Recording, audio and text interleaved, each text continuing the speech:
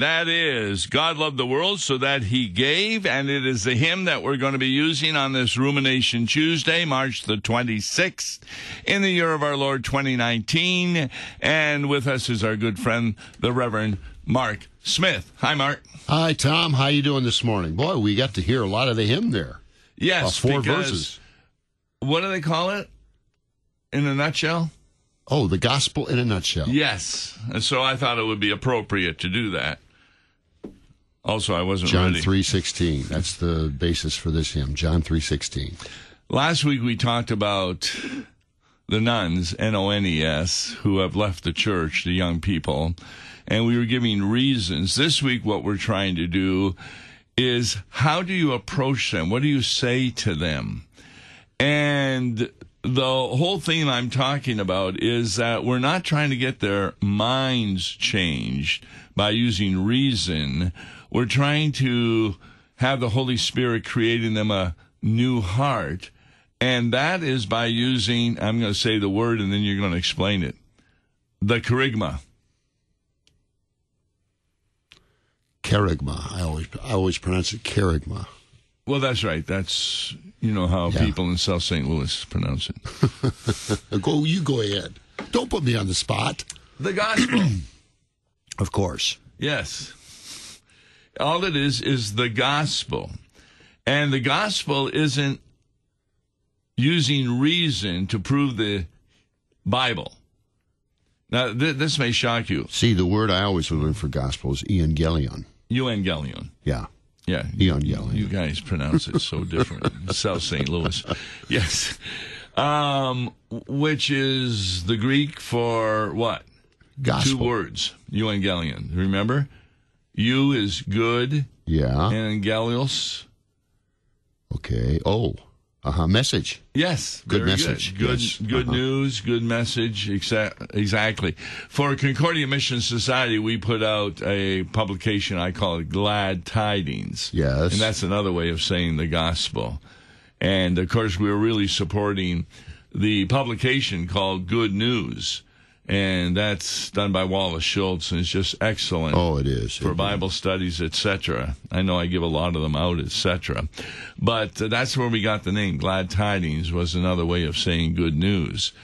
And it's really important to understand that, because I'm convinced that nuns, these are young people who have left the church, the best way to understand them is, I don't ask them why they left the church, because I can't agree with all sorts of excuses. Oh, all kinds.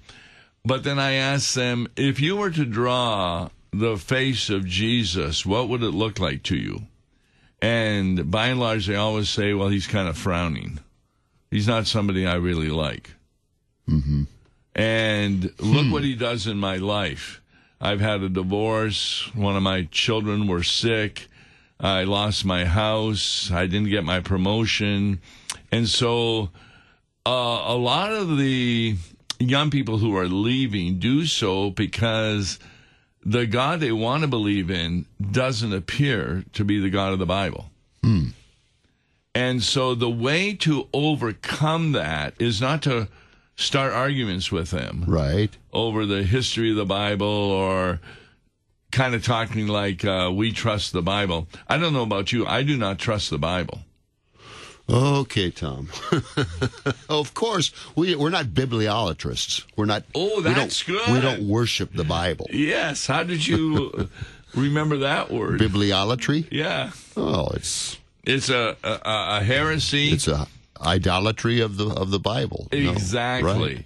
I'll tell you who did were the Pharisees. Yes. Yeah, they didn't deny any history in the Bible. Right. Creation, Abraham existed, and this kind of thing. Right. And Jesus looked at him and said, your father is the devil. Yeah, I know. Well, Jesus was law and gospel. Mm-hmm. And so Exactly. he always hit the law. I don't know if you heard me on Monday with the Samaritan woman at the well, or was that last week? Well, anyway, Jesus never answers your questions. So where are we to worship, And give me some of that living water so I don't have to come back to the... Right, She's all confused, and he just keeps on moving until he gets to the law. Then he finally it says, go get your husband. Yeah. And then, I don't have a husband. Well, actually, you're right. You have had 5 husbands. Yes. The one you're living with now is not your husband. What you have said is correct. And that's why you came at noon. She realized, I know. She realized this guy's a prophet. Yes.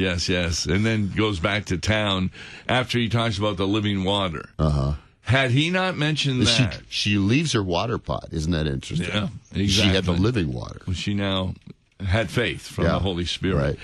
Now, this is really important to understand that the way you bring faith to an individual is not by arguing them over the historicity of the Bible, right, but telling the kerygma, the good news about what Jesus has done, so that the frown changes into a smiling face. Yes. Excellent. You mentioned that Jesus sometimes has a stern face. You look at some of this Byzantine art. Have you ever seen those mosaics and things? Yes. A lot of times, they aren't very good at giving a good expression like this. It's more kind of an austere look, Mark, we're on the radio, so that look you just gave me, nobody saw. Well, don't you agree sometimes? No, yes. I mean, as good as art is, as good as ecclesiastical art is, sometimes it doesn't present Jesus. No. And I'll tell you how I found that out last week. I love asking questions. Yeah. And I said, on the day of judgment, who's going to be our judge? And everybody thought it was God the Father. Because when they hear Judgment Day, they can't affiliate. Yeah. And then I mentioned, no, it's Jesus. Right. He's also our advocate. Yes, our advocate and judge. And people just don't understand that. So what you need to do is move from the frowning face they think Jesus has, because he's not answering their prayers, and move instead to the gospel. And this hymn really does a good job in it. So why don't we go with that and start with stanza 1. All right. God loved the world so that he gave his only Son, the lost to save, that all who would in him believe should everlasting life receive. That's the opposite of what the text says, or how it's often translated. It's often translated, God so loved the world. This one is, God loved the world so that he gave. That's a much better understanding, because when you hear so love, you're thinking of a quantity. Yeah, right. Good point. No, but instead, it's not the quantity of love. It's actually what love did. Yeah, right. Yeah. Does God love a certain person any less than another person? He says God so loved.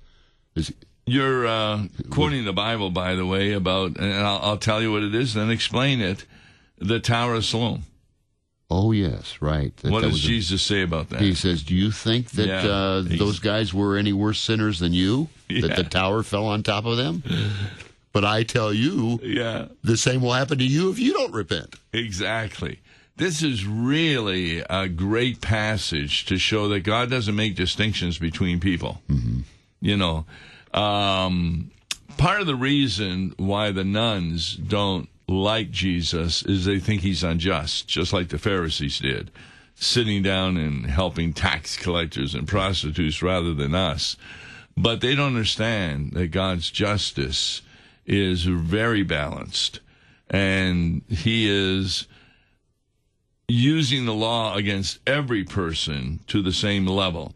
In the temporal realm, you get different levels of punishment, but not in the spiritual realm. No. It's the same thing. And so this is really important. If every time somebody thinks of Jesus, they think of their child who died of a disease, they're not going to have a very good picture of Jesus. But if they remember that he died because of their disease of sin, that really makes a difference in how you picture Jesus. In other words, he gave his only Son, the lost, to save, that all who would in him believe should everlasting life receive. Talk about a Reformation principle that it doesn't say that all who would in him obey. Faith is the way. That's right. So that's really critical. By grace alone, through faith. Yes. Faith alone. We call them the solas. Solas. Sola scriptura, sola gratia, and sola... it's early. Sola fide, right? Sola fide. And then a lot add on sola Jesus. Sola Jesus, or solo Christu. Yeah, exactly. Yeah, it's the same person. Right. Yes, very good. Stanza 2. All right. Christ Jesus is the ground of faith, who was made flesh and suffered death. All then who trust in him alone are built on this chief cornerstone.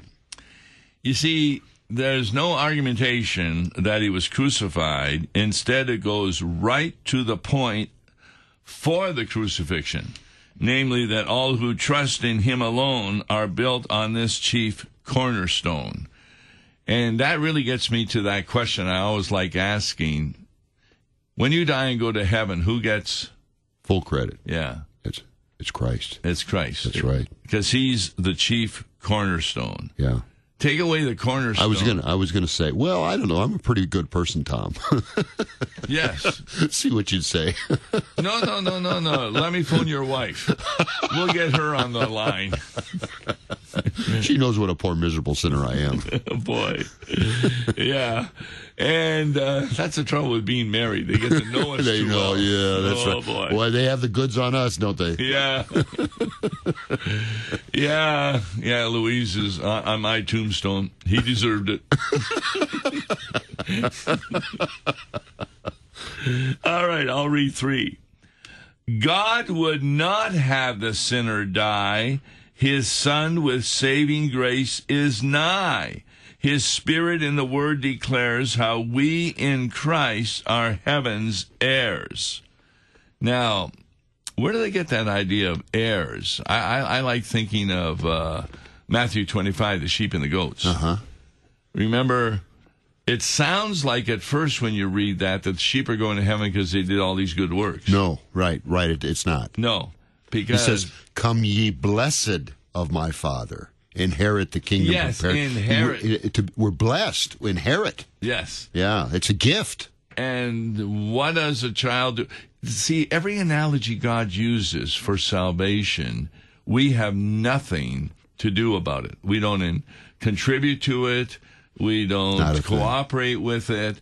He even gives us the faith with which to believe. That's right. The Holy Spirit does. So we inherit. My other favorite one is adoption. Right. What does a 1-month-old baby do to get adopted? Not a thing. Not a thing. It's an act of love on the part of parents to be. And so this changes your view of God when you see all the problems in the world, but then it says God would not have the sinner die. And there's a passage a lot of people don't remember in Lazarus when Jesus goes. He doesn't just say that Lazarus is going to rise from the dead. He says, he who believes in me will never die. People don't understand that. Yeah. Because they take natural death to be a contradiction of what Jesus is saying. But what he's talking about is true death is separation from God. That's right. And that will never happen. At the very moment a believer dies, his spirit is with Jesus. Absolutely. Right. Yeah, that's a great comfort. Great comfort. All right, 4. Be of good cheer, for God's own Son forgives all sins which you have done, and justified by Jesus' blood, your baptism grants the highest good. I like how they brought baptism in there. Yes. The writer. They already brought in the whole Trinity. Right. The Holy Spirit is in the previous one. And now your baptism grants the highest good. You see, you don't need to be baptized in order to be saved. Nobody in the Old Testament was. And they were all saved who believed. But baptism in the New Testament in Pentecost grants an assurance. Absolutely. Oh, boy, what an assurance. Yes, too. Because there's promises connected Absolutely. to it. Peter's sermon. once you're baptized, you receive two gifts: the gift of the remission of sins and the gift of the Holy Spirit. Exactly. See, I've always thought, who would not want their child to be baptized? Once that infant is baptized, there is an absolute guarantee that, heaven forbid, if anything would happen to that child, an accident or a sudden infant death syndrome or whatever the case may be, we can be assured that you can be absolutely sure that that child is with Jesus. Excellent. Who would not want that? Why would anyone put that off? Oh, people who belong... Why would anyone put that off for long at all? You want that right away.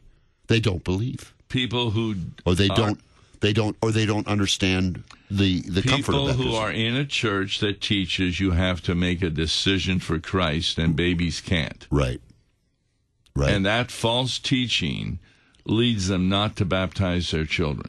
Yeah, it's ridiculous. I just can't, No, I can't why understand would anyone? Either. And, sometimes you run into good... you run into good Lutherans even that say, well, we thought we'd put off the baptism till we get the whole family together for a big gathering. Okay, well, that's nice, but you don't. Are you gonna put your child's entry into the kingdom of God? Put that off for that? Yeah, timing is kind of important. Oh, absolutely. It's set as soon as possible. I had a seminary student once. Yeah. Years ago, that his child, he had an infant. They had an infant at one of the hospitals here in St. Louis, and they were going to transport him by helicopter, the baby, down to I think it was Children's Hospital or perhaps Barnes. But he says, okay, before we do that, I want to baptize that child. That's right. He understood. In fact, that happened to me with one of my members, and I gave permission to the father to baptize because I couldn't get to the hospital until the helicopter was at the other place, and that was just as valid.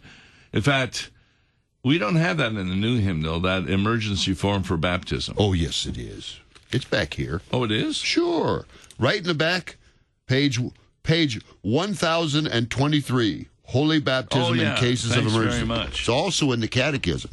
Yeah, What wasn't in this hymnal is one of the hymns we were to look at today. Right. Hymn 972. We don't go that high. Yeah. All right.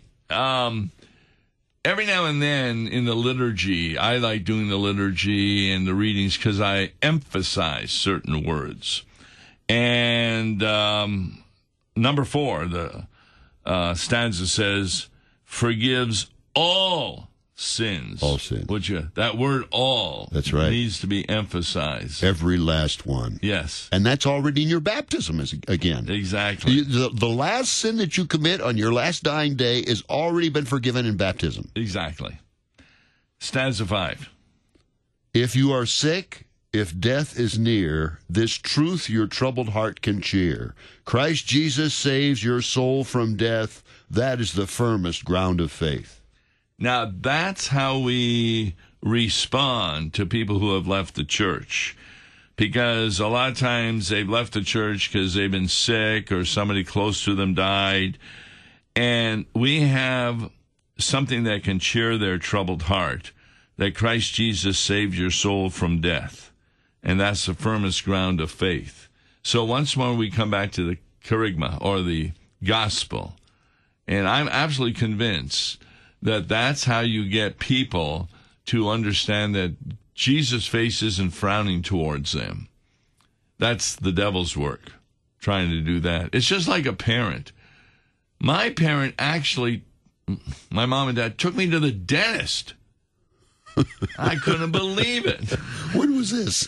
When I was 4 years old and 5 years old. And you could understand, how could they be so mean?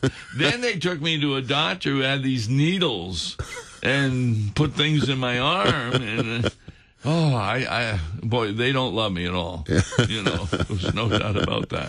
No, that's funny how when you're a kid though, it's funny you don't understand it how they could be so mean, and yet when it's all said and done, you know that they love you. It's just it kind of sinks in that I don't understand it, but you get to the point. He loves us. My parents love me somehow. I will not understand this, why they did this to me or why they permit this to be. But they somehow, I know for sure, and that's how our faith has to be. Somehow. That's right.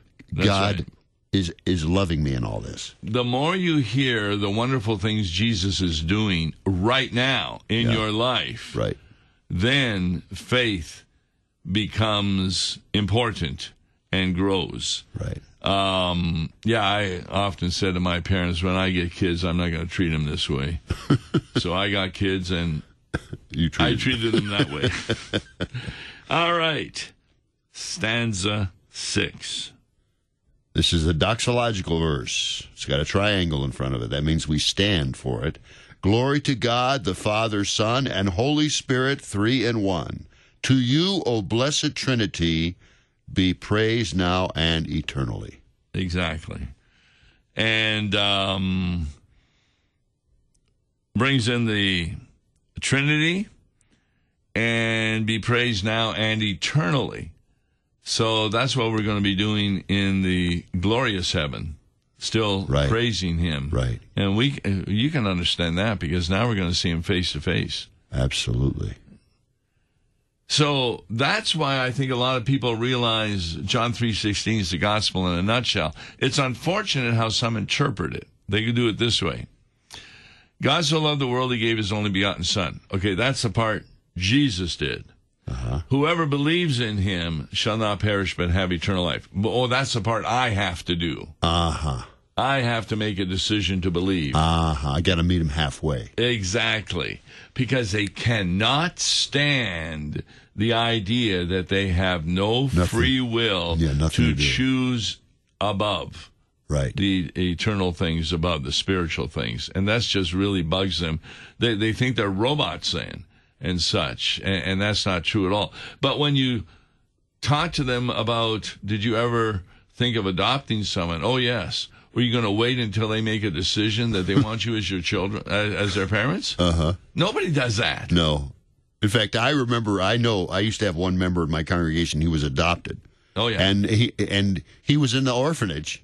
And he said, the head of the orphanage would say, now, kids, we're going to have some prospective parents, I don't know what they call them, visit us today. And he snuck out of the orphanage. He didn't want to be adopted. He loved the orphanage so much. Wow. Can you imagine that? No, that must have been a great orphanage. So if you wait for him to make the decision, forget it. Yeah, that's like people not leaving your church because they love it so much. Yeah. Tell me where it's at. Prince of Peace Lutheran Church, just south of the Watson and New Sappington Road intersection, 8646 New Sappington. And we have services Saturday at 5 p.m. if you can't make Sunday, Saturday at 5 p.m., or the Sunday service at 9 a.m. We'd love to have you. Small and friendly congregation. Are you doing adult instruction for those who need it? Anytime, sure. Yes, as needed. Excellent. Are you still in youth confirmation with some of the kids? Oh, yes. Till May. Okay, I'm Tom Baker, Mark Smith. Tomorrow, Bible study for congregations, how to reach out to the nuns. Weekday morning at 9:30 on KFUO. For a tax-deductible gift to Law and Gospel, please make your check payable to Concordia Mission Society and mail it to Tom Baker, P.O. Box 28910, St. Louis, Missouri 63132. To give online, visit lawandgospel101.com or call toll-free 1-877-267-1962. Views and opinions expressed on Worldwide KFUO may not represent the official position of the management or ownership of KFUO, the Lutheran Church Missouri Synod. If you'd like to comment on programs or topics heard on Worldwide KFUO, write us at KFUO, 1333 South Kirkwood Road, St. Louis, Missouri 63122. You can also leave a question or comment on our comment line at 314-996-1542. We are the messenger of good news, Worldwide KFUO.